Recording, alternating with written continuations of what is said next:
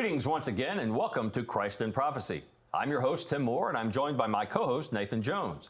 We are nearing the end of our Jesus in the Old Testament series, and there are some important insights yet to be mined from the rest of the minor prophets. We've come to a couple of books that not every student of the Bible prophecy is familiar with, Habakkuk and Zephaniah. Sadly, without preaching and teaching on Bible prophecy, many Christians have little exposure to these insightful books, unless they've come across them in, say, a yearly Bible reading plan. But we've talked about these books many times because they offer such insight into God's judgment of Israel and Judah, and because they point to the coming tribulation and the return of Christ.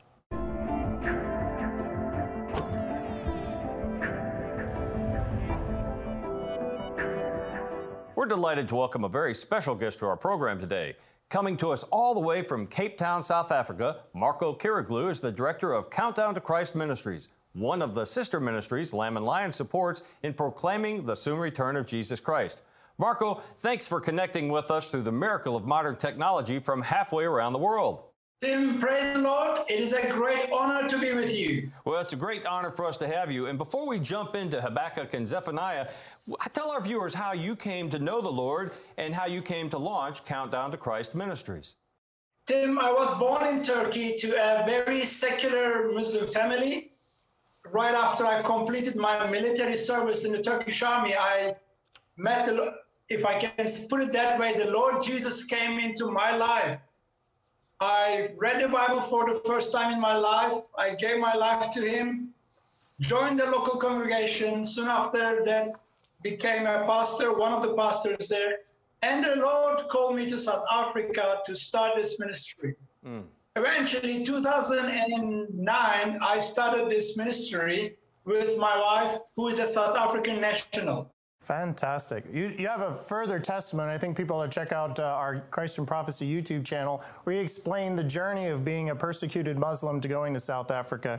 But we're going to go back in the past, even farther than your history. We're going to go back to 605 to 630 BC. It's under the reign of the evil King Jehoiakim, and we've got the prophet Habakkuk. And the prophet Habakkuk is seeing all the evil that Jehoiakim's government is doing in the world, and the sense of righteousness that's built in him is really vexed. And so he has this great lament that he prays out to the Lord. Could you tell us, what was that lament?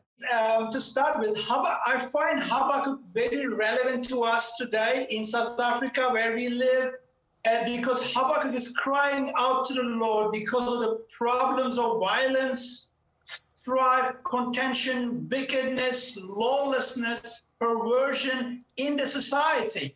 And we find these problems very real today in our lives where we live as well. And I assume America is not much better than here. Oh, not at all. Yeah, exactly right. And then we kind of have that same cry that Habakkuk had in chapter 1, verse 2. He says, "And, O Lord, how long shall I cry, and you will not hear, even cry out to you violence, and you will not save? Why do you show me iniquity and cause me to see trouble? For plundering and violence are before me."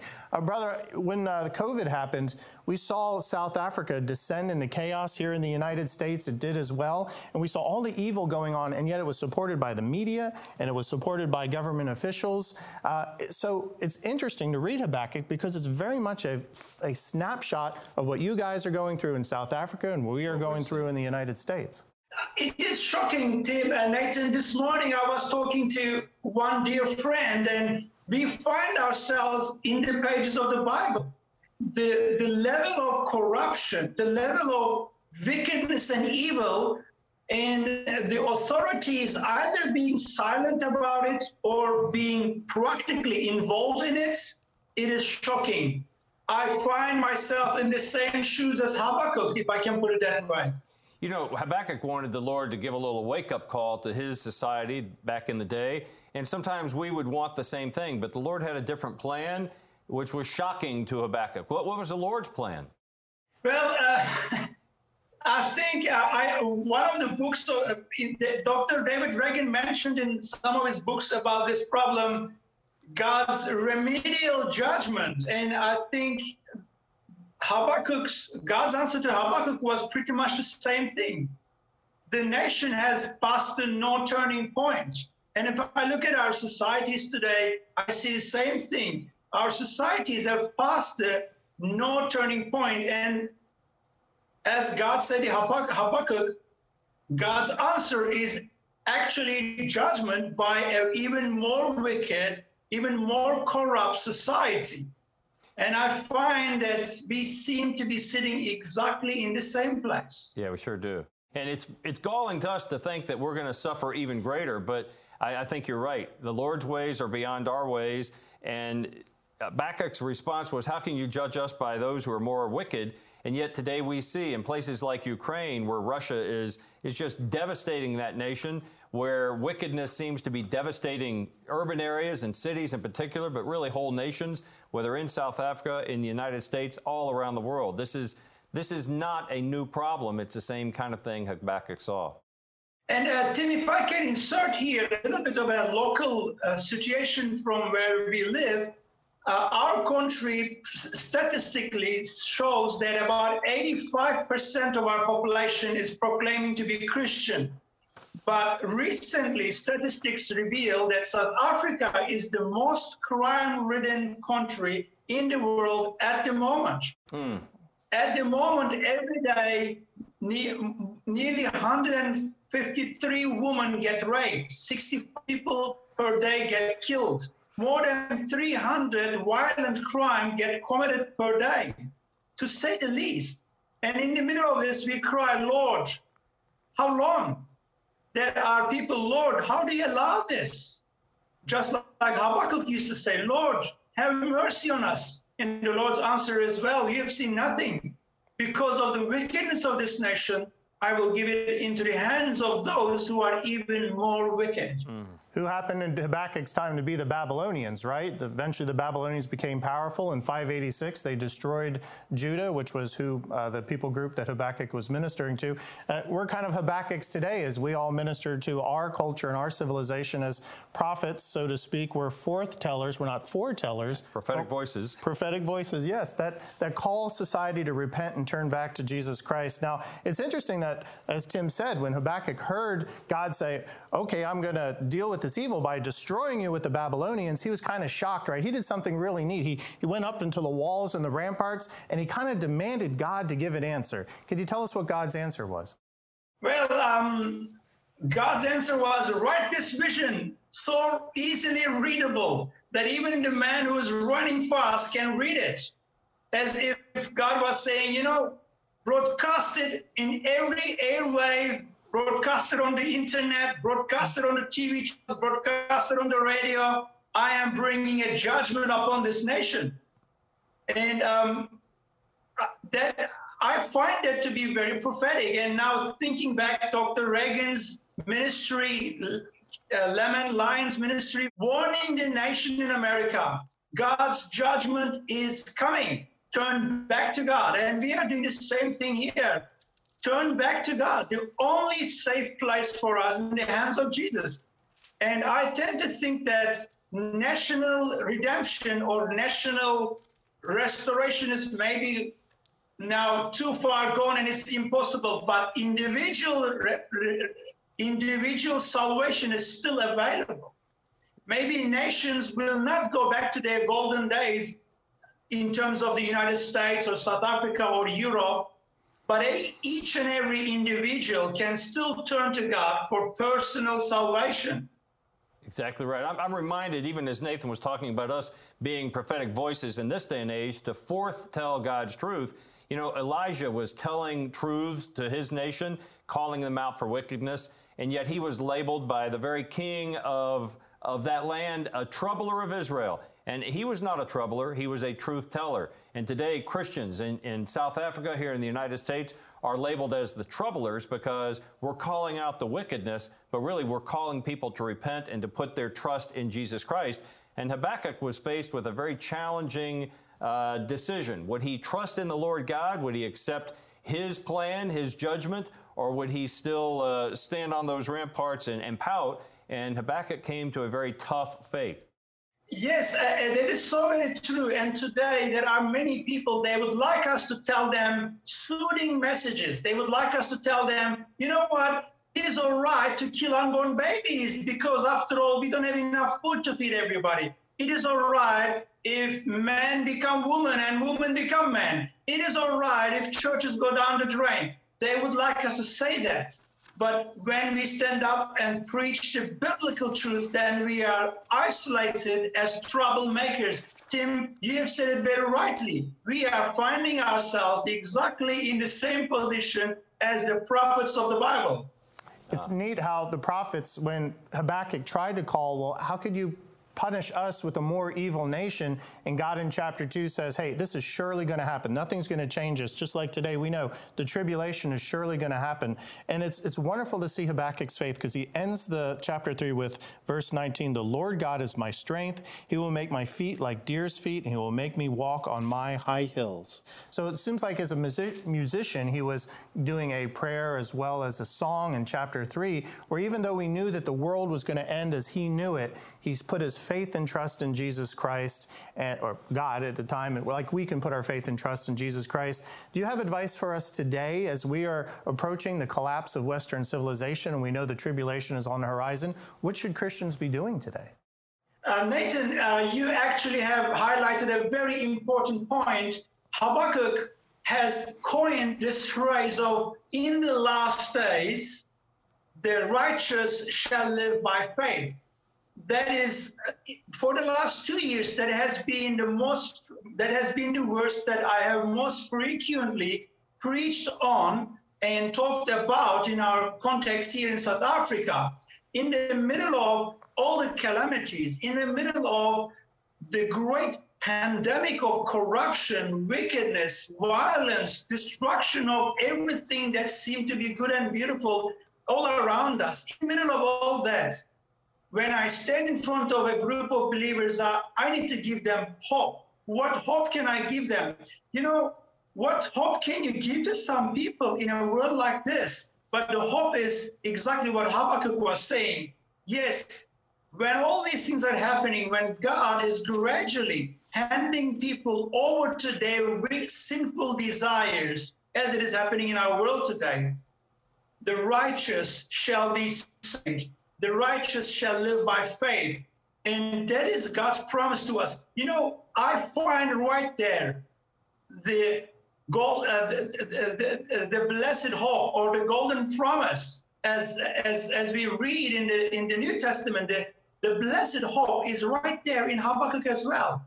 In the middle of all kinds of tribulation, the righteous shall live by faith. Our citizenship is not here, Tim.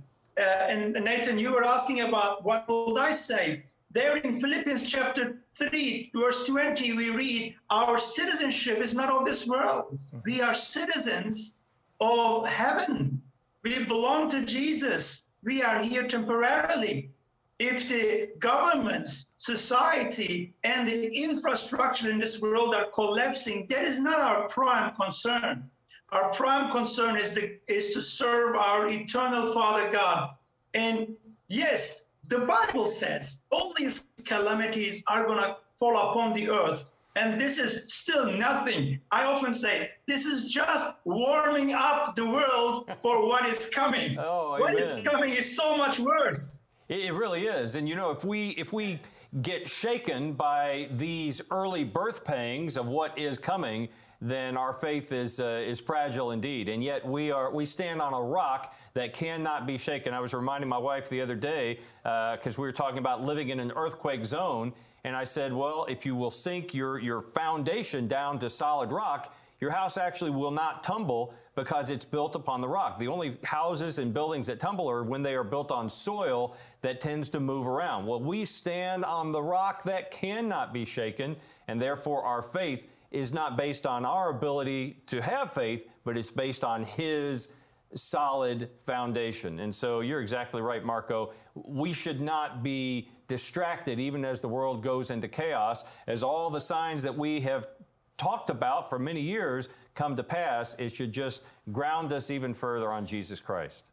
Yes, that is so true. And we have a beautiful future, a fascinating, wonderful, amazing future awaiting us in Jesus. He will come one day in the blinking of an eye, take us out of this increasingly darkening world. And after that, a glorious future is waiting for us.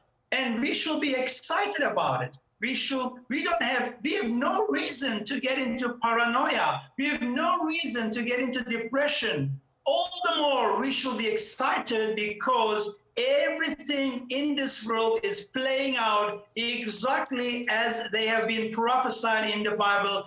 God is in control.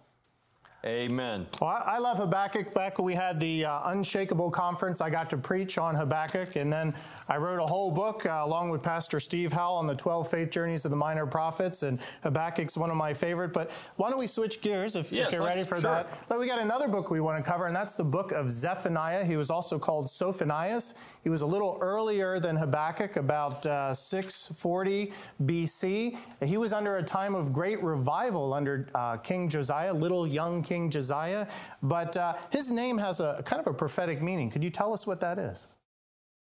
This is a beautiful question, Nathan. Okay. His name, if I can say, his name embodies the entire theology of the rapture in one word. Okay. Give it to us. All right, his name literally means despite the impending judgment, despite the impending judgment that is going to befall on all people, the righteous ones will be hidden. They will be redeemed. Amen. The Lord protects or hides and preserves those who are his. It is a beautiful name. Sometimes our names, I think, are a little bit more banal, but in Scripture, especially these prophets, have names that point to the one who preserves and protects, who in wrath remembers mercy. And so Zephaniah is yet another demonstration of God's grace poured out to his people and by extension to those of us who put our faith in him. But he expands to his understanding of the righteous outpouring of God's wrath that is coming to encompass not just the wicked and wayward nation of Israel and Judah, but also the whole earth. And sure enough, we are seeing that coming to pass in our very day, how the whole earth is worthy of God's wrath and his judgment. Yes, that is very true. Zephaniah, like many prophetic books, it has double fulfillment. On the one hand, it was the immediate fulfillment of this prophecy right there in those days. And the second layer of this prophecy is what we are going through right now and what will happen at the time of rapture and after the rapture. This is a beautiful prophetic book, it just summarizes prophetically the build up to the 7-year tribulation, the rapture, and God's impending judgment on those who have been shaking their fist against God generations after generations. Zephaniah chapter 1, verse 14 has this interesting passage just a term that you see throughout the Bible. It says, the great day of the Lord is near. It is near and hastens quickly. And it goes on to describe it. It's a day of bitterness where men cry out. It's a day of wrath and trouble, distress, desolation, darkness. And it goes on and tells about this horrific, terrible time when God's wrath will be poured out on the earth. Can you tell us, what is this day of the Lord that we read about all throughout the prophets? Nathan, as far as I understand, there is a unanimous agreement among the seasoned, solid Bible students and Bible teachers that the day of the Lord is the day when Jesus comes to take his vengeance, when God comes to take his vengeance against those who have been blaspheming him, shaking their fist against him, launching wars against God, and literally doing everything they can do against God, but God has been silent and patient with them. As if I can put it in my word, the day of the Lord is the day God pays it back. God pays them back what they deserve. In other words, it's the 7-year tribulation. Well, you know, the other thing that it makes very clear in Zephaniah is that God is proclaiming judgment, not just on Israel and Judah, not the world, but he also calls out very specifically the enemies of Judah, in addition to Judah itself. He declares woe on Jerusalem and on the nations who come against her. So God's kind of equal opportunity in his righteous indignation towards wickedness all around the world, but he does call out those who who have evil intent toward his people and toward Israel. Yes, that is so true. Anti-Semitism will receive its due response from God. Replacement theology will receive its due response from God. Fulfillment theology will receive its due response.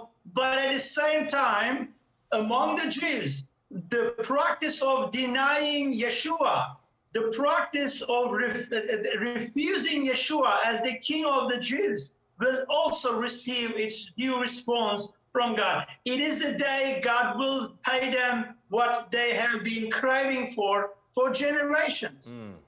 As we've been going through this series on Jesus in the Old Testament, we're looking for types of Jesus, symbols, even Christophanies. In both Habakkuk and Zephaniah, we see Jesus coming back as the conquering king to bring wrath. It's pointing to the day of the Lord, culminating in the second coming, which is the day of Christ. And I find that fascinating that these two books, which were written 2,600 years ago, point to God's final return to bring tribulation. But it's not only about Jesus bringing wrath, it's also about him bringing justice, and it's also about him bringing love. So Marco, could you tell us, how does God bringing justice and wrath also an act of love?